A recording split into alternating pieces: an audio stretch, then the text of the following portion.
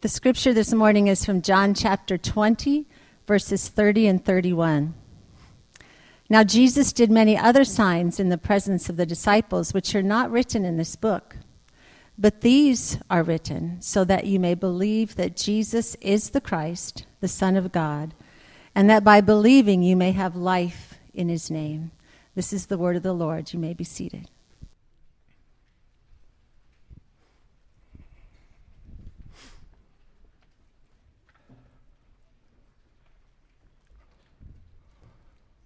Thank you, Lori. Good morning, everybody. He is risen. All right, we're getting better. I'll report back to Cody. So, 27 and a half years of marriage it took me to finally get to sing in a choir with my wife. First time ever. That was really exciting. There was some trouble during rehearsal making sure that the mic was arranged so that it never picked me up, but that's okay. I enjoyed wearing my white shirt and singing in there.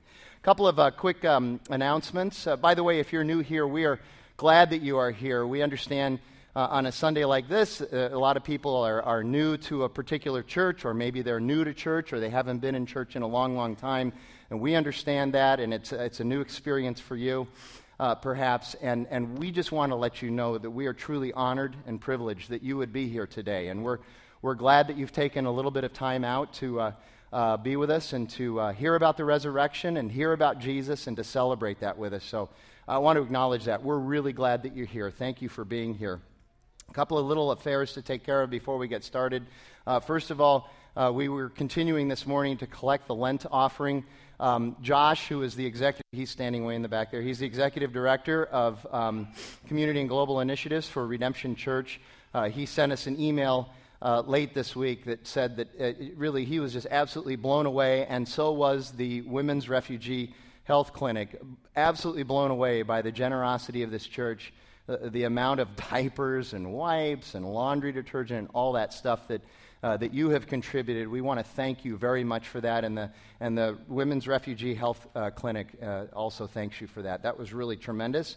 Also want to remind you, in your bulletin, starting a week from this Wednesday on April 15th, just after you get your taxes done, there are 2 classes that are starting here at Redemption Church. They will meet in this building here. So there's a class for women, and then there's a class that Cody and Josh are going to be teaching on how to live the Bible for all it's worth. So please sign up for that, though. It would help us if you would sign up, because we're going to be providing meals and dinner for people that come to that. So it'd be helpful if you could do that for us.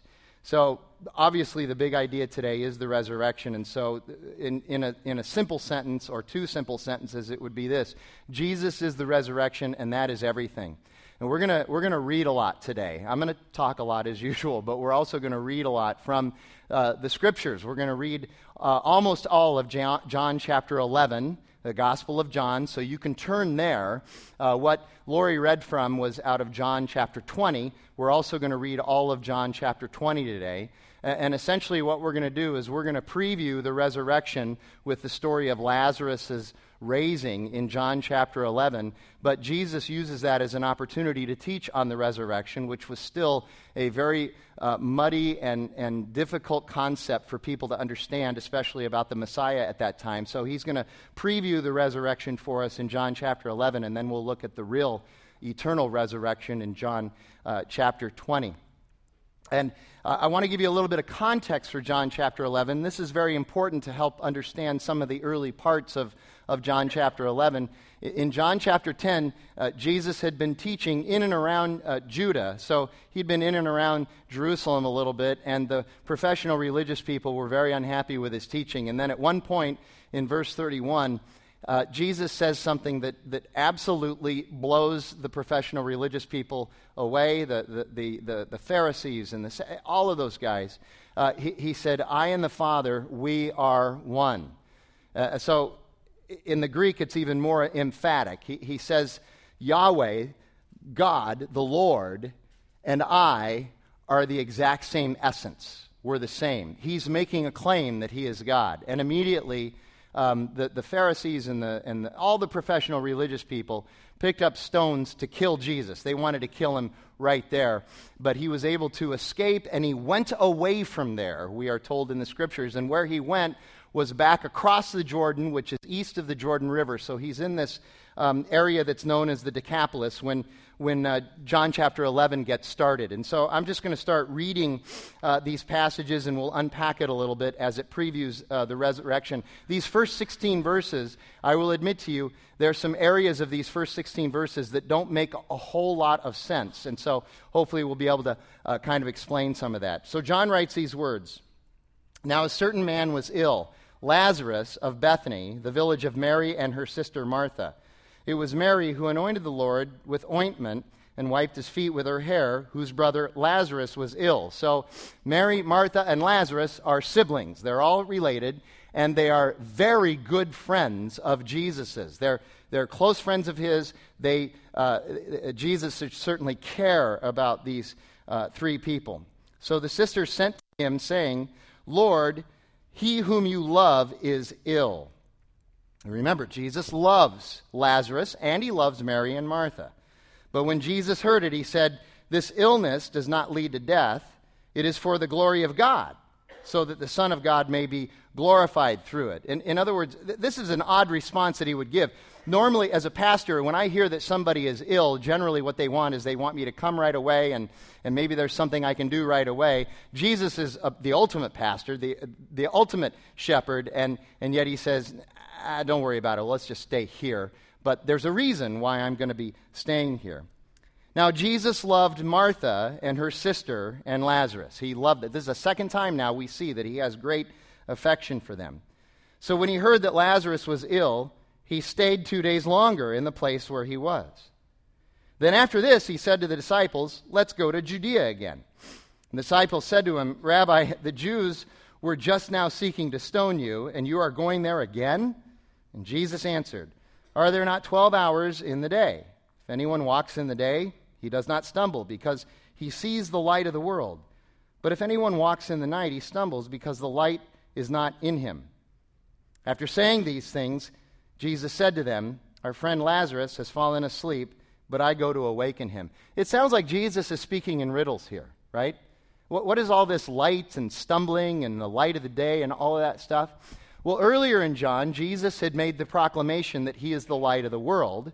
It's a double entendre of sorts. In other words, there's a double meaning here. The light also references the fact that in their culture, there was no electricity, and so the only time you could get work done was by the light of day, which was generally around 12 hours. Anybody who tried to work at night would stumble, and they would not do their work very well, and they would be obstructed, and there would be distractions. And so essentially what he's saying is, I'm the light of the world, and my work, my job, is to go back to Jerusalem eventually, to go back to Judah, so that I will be crucified, so that I might be raised again to newness of life, so that you would also be heirs with me in the resurrection, be sons and daughters of God. So he's speaking a little bit in riddles, but he's making the claim that this is my job, this is what I've been called to, this is my mission and purpose for even being here in the first place. And then he gives them this idea that Lazarus has fallen asleep. But again, he's speaking metaphorically. He's speaking a little bit in riddles, and the disciples don't get it. Now Jesus had spoken, verse 12, the disciples said to him, Lord, if he has fallen asleep, he will recover. Now Jesus had spoken of Lazarus' death, but they thought he meant he was taking rest and sleep. Then Jesus told them plainly, Lazarus has died, and for your sake I am glad that I was not there, so that you may believe. But let us go to him. So Thomas, called the twin, said to his fellow disciples, let us also go, that we might die with him. You got to love Thomas. This is his attitude throughout all of the Gospels. The Greek is actually constructed a little bit more differently. You can almost see the way the Greek is, that Thomas kind of throwing his arms and shoulders up and literally saying, this is what the Greek, let us go with him, and if we die, we die. Cast caution to the wind, we're going with Jesus, it doesn't matter, let's go and see what happens, okay? So that's kind of Thomas's attitude. Now, go back to verse 15. I want you to see that. Jesus is not afraid to teach us that sometimes bad things are going to happen to us so that better things might work out, so that good things might come of it. And we don't like this very much. We don't like it when every time something bad happens to us, our circumstances aren't right, we're in challenging times, we're in tribulation. We challenge God with that. God, why are you doing this with me? God, if you just get me out of this circumstance. God, work your, whatever it is that you're going to work and get me out of this suffering, out of this pain. But God says, through James, actually, in his letter, he says, no. The testing of your faith is going to produce perseverance, and something good can be worked out of this. Paul says in Romans 8, and we know God causes all things to work together for good for those who love him and are called according to his purpose. But we struggle with that. But even right here, he says, the reason Lazarus died is so that the glory of the Son of God might be shown, and so that people might believe that I am the one who came, that I am the Messiah. And that's why we are called to trust. The one word in the Gospel of John that if you wanted to name the Gospel of John after it, it would be the word believe. And it's a Greek word that is translated not only as believe, but also trust and have faith in or commit to. All of those things. Trust, have faith in, commit to. The problem with trust, though, and the problem with having faith is that if there isn't any unknown, if there isn't any risk, then it really isn't trust. It really isn't faith. But you and I, what we want is absolutely no uncertainty. We want no ambiguity. We want to know exactly what's going to happen, and we want it written out, and we want it in contract form before we even do it. And Jesus says, no, you need to believe. You need to trust. You need to have faith. That's what you're called for. Otherwise, it's not trust. So these next 11 verses now, Jesus goes, and this is a preview to the resurrection. Jesus uses this raising of Lazarus, to teach about his resurrection. Now, when Jesus came, he found that Lazarus had already been in the tomb 4 days. Now, that's a long time. He's dead. You need to understand that. Every now and then I'll run into somebody who will actually say something along the lines of this. That was 2,100 years ago. They really didn't understand how to quantify or know that somebody was dead back then. No, people died. They knew he was dead. They didn't take a live guy, throw him in a cave, and close the thing with a stone and go, good luck. No, he's dead. Okay, he is absolutely dead.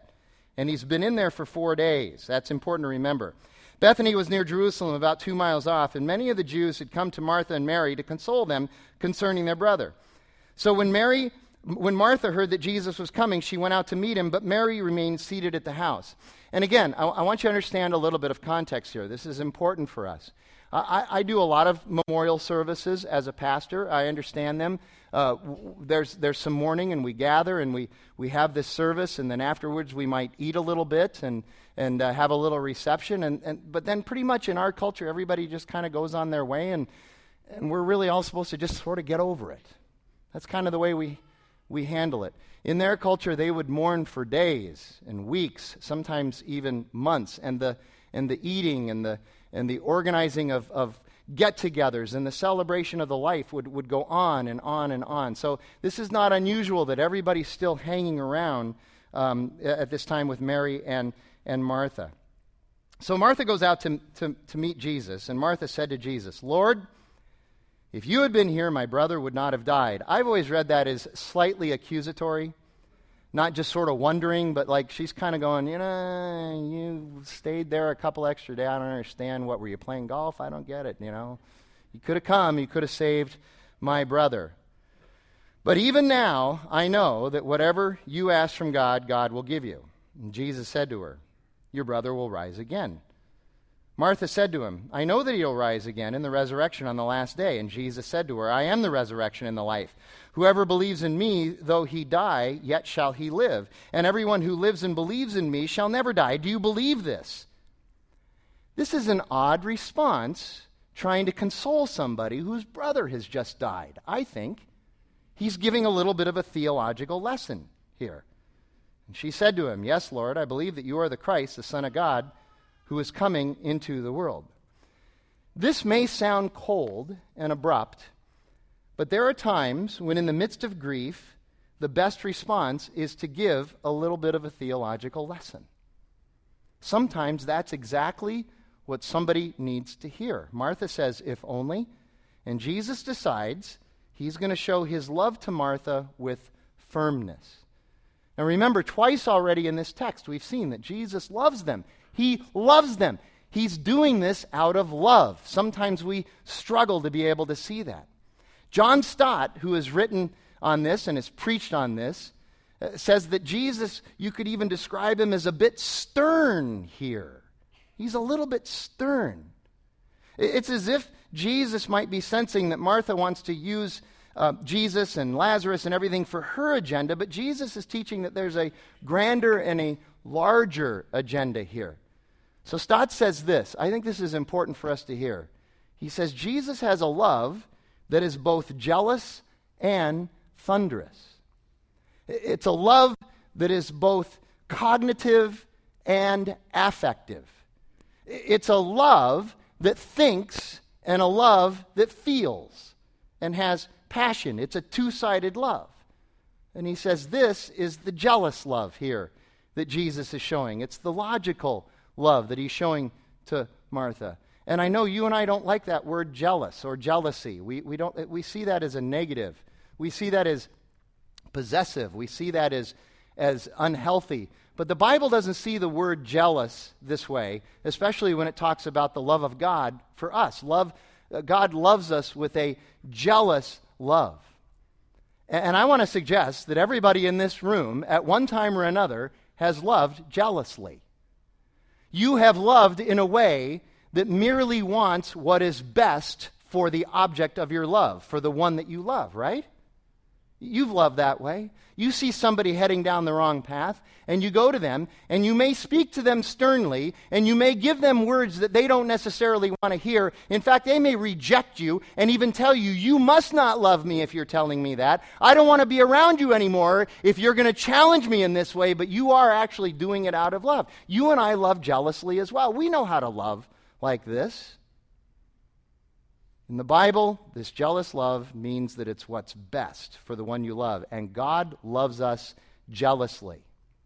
He loves us jealously because he knows that all of these other false gods that you and I are chasing, all of these other worldviews, all of these things that we think are going to bring us fulfillment, that are not necessarily bad things. I'm not here to bash relationships and romance and wealth and jobs and education and all of those things. I'm not here to say that those things are bad. But when we decide to take those things and make them the things that ultimately will fulfill us rather than God through his Son Jesus Christ, now we have become idol worshipers. We are worshiping false gods. And false gods never fail to fail. They will always let us down. They will always destroy us. They are always bad for us if we ask them to do things for us that they cannot do, which only Jesus can do for us.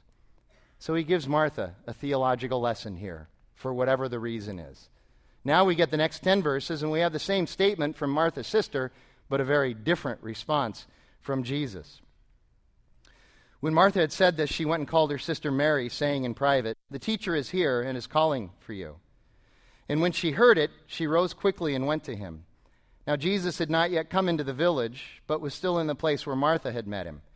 When the Jews who were with her in the house, consoling her, saw Mary rise quickly and go out, they followed her, supposing that she was going to the tomb to weep there. Now when Mary came to where Jesus was and saw him, she fell at his feet, saying to him, "Lord, if you had been there, my brother would not have died." When Jesus saw her weeping, and the Jews who had come with her also weeping, he was deeply moved in spirit and greatly troubled. And he said, "Where have you laid him?" And they said to him, "Lord, come and see." Jesus wept. It's an entirely different response for Mary than for Martha. So the Jews said, "See how he loved him." But some of them said, there were a group of cynics in there, I used to be really cynical like this too, and the cynics said, "Could not he who opened the eyes of the blind man also have kept this man from dying?" So now Mary comes and says, "Jesus, if only," and Jesus responds very differently. He responds quite differently. This time he shows his effective, thunderous love. Stott calls this his thunderous love. Now we like this love. We do. In our culture, this is the love that we bank on, that we put all of our faith in, that we like. This is the feelings love. This is the I'm so glad to be alive love. It's also the love that lets us down occasionally. Can I get an amen there? Yeah. Some of us who are in the wake of that kind of love letting us down. But this is the love generally that we're talking about, the feelings-based love, the affective love. But Jesus loves us both ways. He has a love that's both thunderous and jealous. He loves us jealously, but he also loves us with great desire. His heart longs for us, so much so that he gave everything for us. He went to the cross. God's love is a true love. It's a true love because it's a love that thinks, understands, worries about what's best, and then it's a true love that is passionate and feels. It's affective. And true love also dies to itself. Jesus ultimately died because he loves us so that we might be given his righteousness and his justification, so that we would be redeemed, so that we would eventually be glorified, so that we would become sons and daughters of God, so that we would be co-heirs with God. Many of us, myself included, we are worried at times when we sin that God has lost his affection for us. Because God does love us, he'll eventually confront us. He'll eventually discipline us. The Bible says that God disciplines those whom he loves. And when we're in the midst of that, and when we're in the wake, and we're worried about our guilt and our shame and those things, we tend to forget that God loves us affectively even in the midst of that. Even while he's rebuking us and correcting us, he loves us with great passion. We need to know that we're still loved in spite of our sin. We are loved in spite of our sin. But it's a love that will console us and charge us. It's a love that will forgive us, but then it will instruct us. It doesn't just forgive us and send us on our merry way. It also instructs us. Remember earlier in John, the woman who was caught in adultery is brought to Jesus, and they wanted to kill her. The religious Jews wanted to kill her.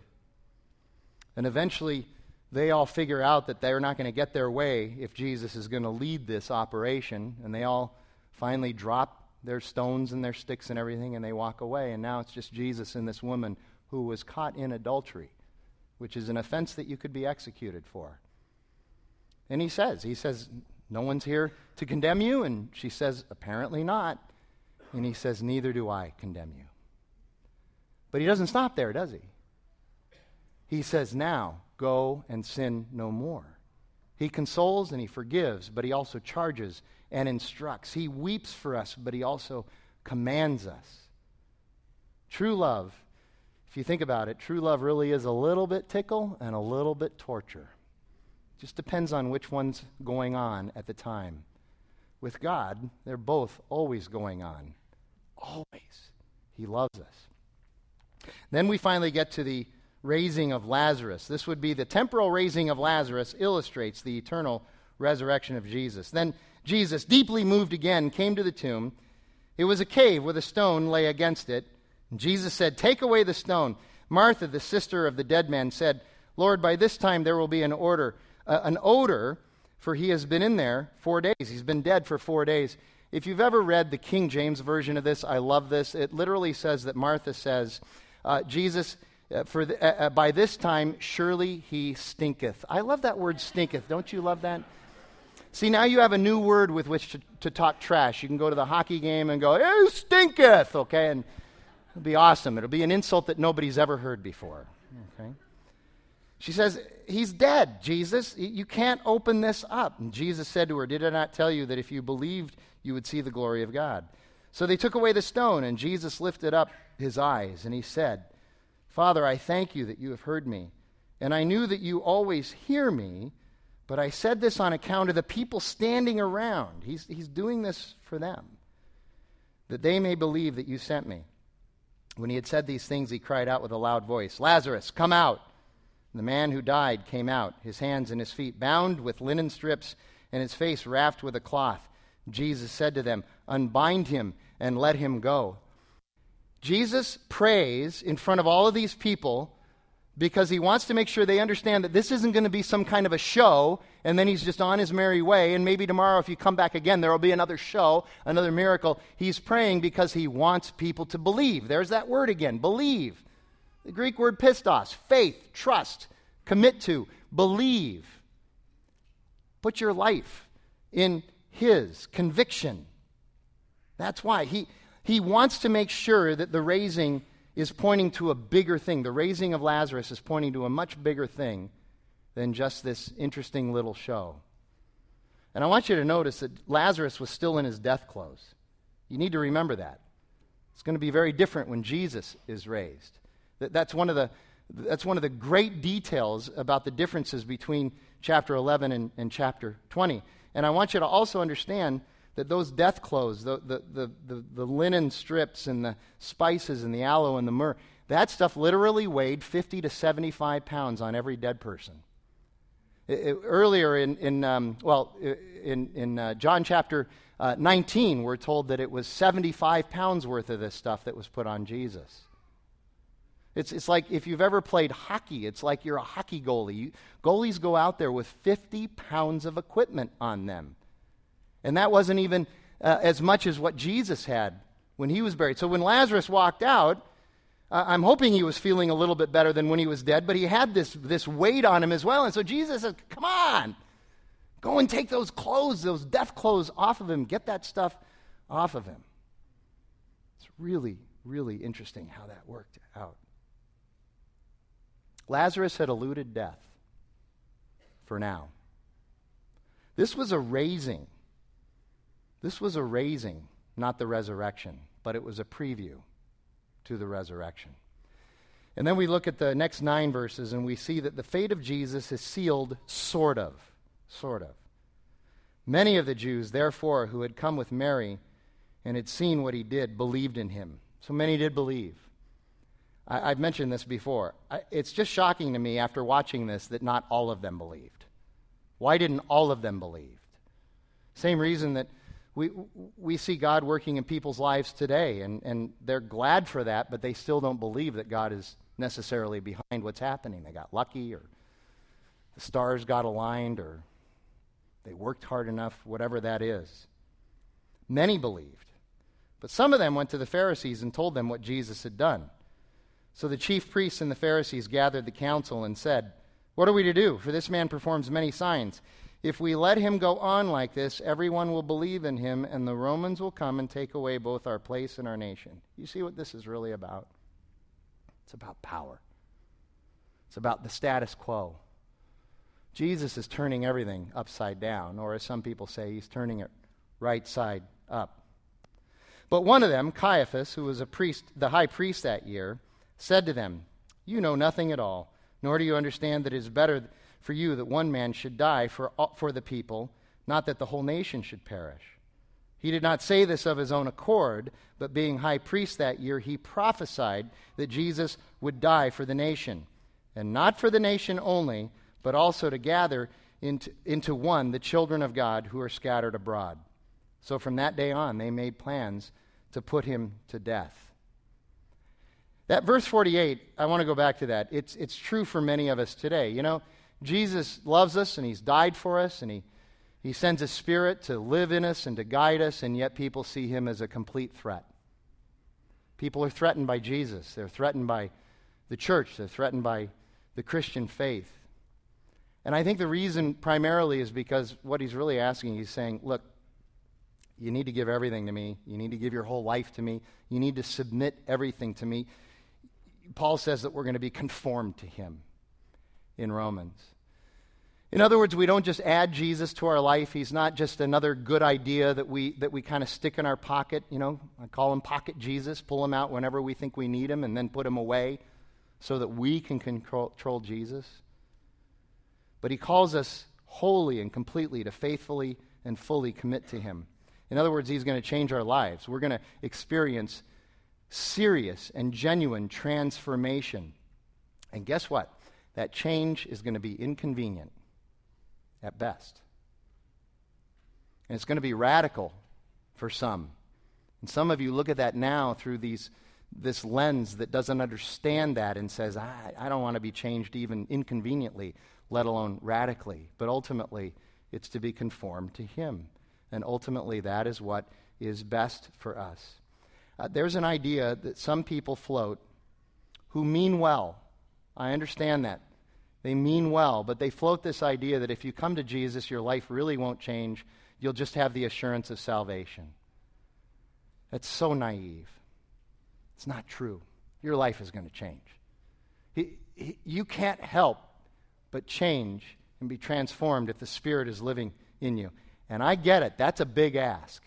That is a huge ask. I remember when I was wrestling with this myself when I was 27 years old, and I'm thinking, this doesn't sound that great to me. I kind of like the way things are. I'm in charge. I'm the captain of my ship. I'm sitting on the throne. Then I found it was worth it. And it is worth it. And not because I say so, but because God says so. And there's evidence of that everywhere. Jesus says if we are to come after him, we're going to deny ourselves and take up our cross and follow. Everyone needs to deny themselves in order to follow Jesus. That's universal. Taking up the cross is universal as well, but that has a unique aspect to it in that each of us are going to have a different cross that we're going to have to bear. All of us will have a cross to bear, though, just like Jesus did.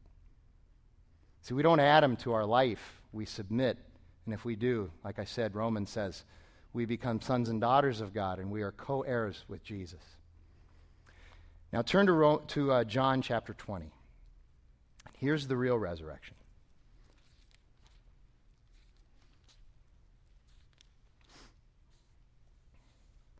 So Jesus has previewed the resurrection. He's taught on the resurrection. He raised Lazarus, but Lazarus is going to die again. He came out with his grave clothes on. He's going to go back in a tomb someday with grave clothes on again. But now here's Jesus. We read Friday night, we read John 18 and 19, the story of the trial and the crucifixion of Jesus, and he's been buried now. Now on the first day of the week, so he's been in the tomb for 3 days, Mary Magdalene came to the tomb early while it was still dark and saw that the stone had been taken away from the tomb. Historians, not theologians, but historians, some who are Christians, some who are not, confirm that this stone was probably in the neighborhood of 4,000 pounds, just to let you know. So one person isn't going to move this stone. Okay? So she ran and went to Simon Peter and the other disciple, the one whom Jesus loved, and said to them, "They have taken the Lord out of the tomb, and we do not know where they have laid him." So Peter went out with the other disciple, and they were going toward the tomb. Both of them were running together, but the other disciple outran Peter and reached the tomb first. I personally find a little bit of humor in these verses here, because if you know, the other disciple is the one writing this account. It's John, the one Jesus loved, the one who outran Peter to the tomb. And stooping to look in, he saw the linen cloths lying there. So the grave clothes are there, 75 pounds worth. But he did not go in. Then Simon Peter came following him and went into the tomb. He saw the linen cloths lying there, and the face cloth, which had been on Jesus' head, not lying with the linen cloths, but folded up in a place by itself. This is interesting. I took Greek in seminary, and I don't pretend to understand it the way real Greek scholars do. I can do word studies. I'm good at that. But I've read where the real Greek scholars say that the way the Greek is constructed here talks about how when they looked at the linens lying there, they were in the shape of a body. They weren't torn off. It's as if Jesus had wiggled his way out of the grave clothes without disturbing them in any way, shape, or form, but that he had neatly also folded up and put the face cloths over on the side. A long time ago, I actually did this. I went home and I had Jackie wrap me in a bunch of ace bandages to see what would happen if I could do that. It's a miracle. Seriously, I know, it's goofy. I've done some goofy stuff. I get it. But I just wanted to know. Okay? You're laughing like I really didn't do it. Ask my wife. She's in the choir. Okay? Then the other disciple who had reached the tomb first also went in, and she saw and believed. For as of yet, they did not understand the scripture that he must rise from the dead. This was the biggest aha moment of their life. Oh! In 3 days, he's going to rise from the dead. Oh! Okay, boom. It's like that moment in algebra when you suddenly get it, right? For some of you, anyway. Okay? Oh, got it. The aha moment. Then the disciples went back to their homes. But Mary stood weeping outside the tomb. And as she wept, she stooped to look in the tomb. And she saw 2 angels in white sitting where the body of Jesus had lain, one at the head and one at the feet. And they said to her, "Woman, why are you weeping?" And she said to them, "They have taken away my Lord, and I do not know where they have laid him." Having said this, she turned around and saw Jesus standing. But she did not know that it was Jesus. Jesus said to her, "Woman, why are you weeping? Whom are you seeking?" Supposing him to be the gardener, she said to him, "Sir, if you have carried him away, tell me where you've laid him, and I will take him away." Jesus said to her, "Mary." She turned to him and said in Aramaic, "Rabboni," which means teacher. Jesus once taught that his sheep know his voice because he's the shepherd. He just said Mary to her. She said, "Oh, it's you. It's not the gardener. It's you, Jesus." Jesus' sheep know his voice. And Jesus said to her, "Do not cling to me, for I have not yet ascended to the Father. But go to my brothers and say to them, I am ascending to my Father and to your Father and to my God and your God." Mary Magdalene went and announced to the disciples, "I have seen the Lord," and that he had said these things to her. You see there, Jesus says to Mary, "Don't cling to me, don't touch me. Go." It's interesting. Now watch what happens. On the evening of that day, the first day of the week, the doors being locked where the disciples were for fear of the Jews, Jesus came and stood among them and said to them, "Peace be with you." I've always wondered about that too. The doors were locked. They were afraid of anybody getting in, and suddenly, "Peace be with you." Might have been a little ironic. Oh, okay. "Peace be with you." And when he had said this, he showed them his hands and his side. And then the disciples were glad when they saw the Lord. Jesus said to them again, "Peace be with you. As the Father has sent me, even so I am sending you." Those of you that attend Redemption Arcadia regularly, you know that there's a liturgical process, a liturgy that we actually work our way through on most Sunday mornings. It includes adoration and confession and proclamation of the gospel and teaching from the word. And then at the end, we are sent.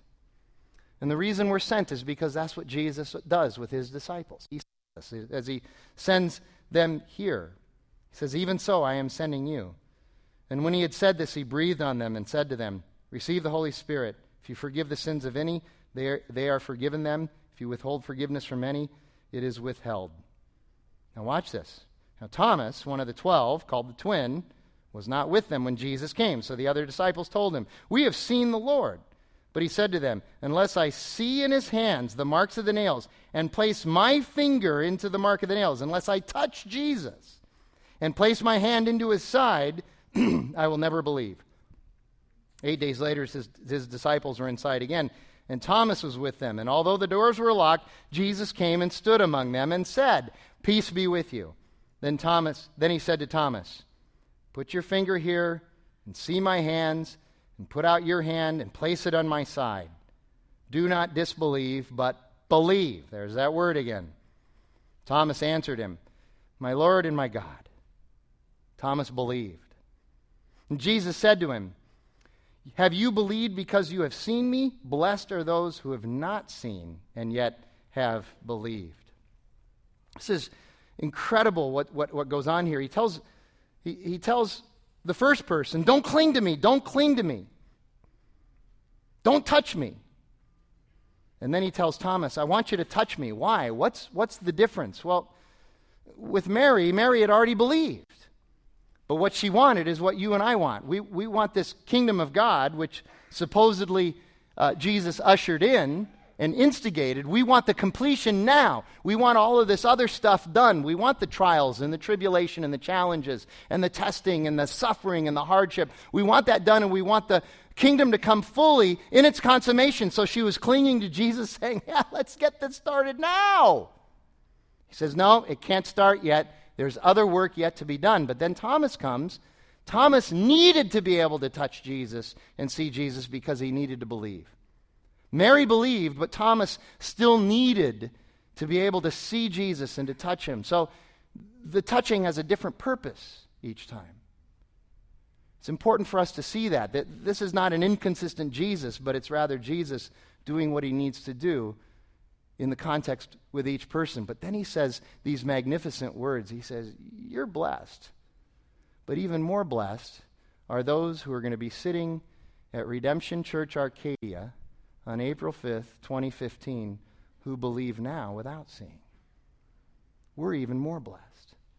We're more blessed than Thomas. Some of you are going, I'm smarter than Thomas. I know that. That may be true, but you're more blessed than Thomas too. And Thomas was with Jesus. This is what Jesus tells us. I also want you to notice that people went into the tomb. Nobody went into the tomb when Lazarus came out. When the stone was removed for Lazarus, the stone was moved so that Lazarus could come out. When the stone was moved for Jesus, certainly Jesus needed to get out, but he didn't necessarily need the stone moved. As we see, he can walk through locked doors. But what was really important was for all of the disciples to be able to go into the tomb and see that it was empty. The reason the stone was moved was so that people could get in and see that it was empty. And Jesus left his grave clothes behind. Lazarus still had on his grave clothes. He's going to die again. Lazarus eluded death. He cheated death for the time being, but Jesus defeats death. He defeats Satan, sin, hell, all of the things that we've been singing about this morning. He's victorious. And then John writes these words at the end of chapter 20. Now Jesus did many other signs in the presence of the disciples, which are not written in this book, but these are written so that you may believe that Jesus is the Christ, the Son of God, and that by believing you may have life in his name. This is really important. John makes this point throughout. A lot of people see Jesus as their exemplar, their example, somebody to follow in terms of a pattern. And Jesus does say, I'm the way, but he's not saying that he's not saying, listen, you need to live your life exactly like me. No, he's the Savior, and there's a difference between being an exemplar and a Savior. He's our Savior. If you're saying that Jesus is just your example in life and you're just trying to do like Jesus did, okay, I really hope that somebody who's blind doesn't walk up to you. Because if you spit in the dirt and make mud and put it on that blind person's eyes, there's going to be a problem, I think. And the blind person's not going to be able to see like Jesus. There are things that Jesus is able to do because he's God that we can't. Yes, we listen to his teaching and we follow some of his examples, yes. But that's not the true life with Jesus. The true life with Jesus is that he is Savior. He's everything. And he demonstrates that through this event, the resurrection. This is why he goes. It's to make sure that we understand that what we're placing our faith in is real and that it changes everything. The resurrection is a real historical event with drastic meaning and consequences. And so it is true. Some of you are sitting there, okay, he's going to make the ask. It's true. Our message is believe in Jesus or die. That's the message. It's what it says in Scripture. That is our message. That's a hard message, isn't it? That's a tough message. That's a challenging message. It's not follow Jesus and your life will get a little better. It's believe in him or die. That's narrow and it's terrifying. But understand, it also demonstrates the depth of his love for us. A love that would go to the cross and take our punishment, take the wrath of God that was deserved for us. He would take that on himself. He would become sin. And that his righteousness and his sinlessness and his beauty and his perfection would be imputed to us. And that we would stand before God and he wouldn't see us in our sin, but he would see Jesus in his righteousness and in his purity and in his holiness. And that we would be glorified. Looking at it that way, it's not scary, it's compelling. When he told the woman who was caught in adultery, go and sin no more, she's not thinking, well, I better do that, or Jesus is out to get me. No, he just said, I don't condemn you either. She's going to sin no more out of a loving response to somebody who loved her first with everything. The challenge with the resurrection is that in our modern sophistication and discomfort, we have so many alternative explanations and understandings of the resurrection. People say it's a metaphor, it's a myth, it's a legend. But rigorous historical research, by the way, by non-believers, non-Christians, have verified that those versions of the resurrection are wrong, that the resurrection is actually real. And you say, well, why don't those historians then believe in Jesus? Some of them do. Some of them actually come to faith as a result of their investigation. Others are what I would call John chapter 11 non-believers. They go, yeah, he did, but I still can't get on board. So here's what we need to understand. The resurrection is not just a sweet story of new beginnings or of second chances or of making the ugly beautiful. And it's not a metaphor of turning failure into triumph. Other religions and philosophies and worldviews and schools of thought talk about the afterlife as a better place or as the great light or as bliss or nothing. They talk about it as nothing if they're nihilists. All sorts of other speculations, but only Christianity has this resurrection, the resurrection of Jesus. We're the only ones. And you might say, well, that's because it's a really bad idea. No, it's a really good idea, and it's unique, and it's the only one. And the reason is because we're not headed towards bliss or the great light or to nothing, but we are headed towards restoration of the created order. That's what the resurrection of Jesus is going to do for us. And when he comes again, he's going to restore everything into its perfection with the New Jerusalem. And that's what we have to look forward to. So the resurrection is actually how we find fulfillment in life and purpose and meaning. It's all of those things that we've been searching for in life, all the big questions, it's found in Jesus, in the resurrection, and in the anticipated restoration of the created order. Everything the world promises but never delivers, we find in Jesus in the resurrection. He calls us and he loves us. Jesus is risen. He is risen indeed, and that changes everything. We're going to continue to sing about that and celebrate that. I'm going to pray, and Cody and the musicians and the choir are going to come back up. And we're going to keep singing, and Cody's going to lead us into our time of communion and reflection. Lord God, we are thankful that you sent your Son to live this life, to die this death, and to be raised to new life so that we might have resurrection as well. So that we might look forward to the restoration of all things. So that we might enjoy redemption now. So that we might be your sons and daughters now. God, we thank you for that. We just pray that your Holy Spirit would move in us, that we would be compelled, that we would be even driven to you and your Son. We ask this in his name. Amen.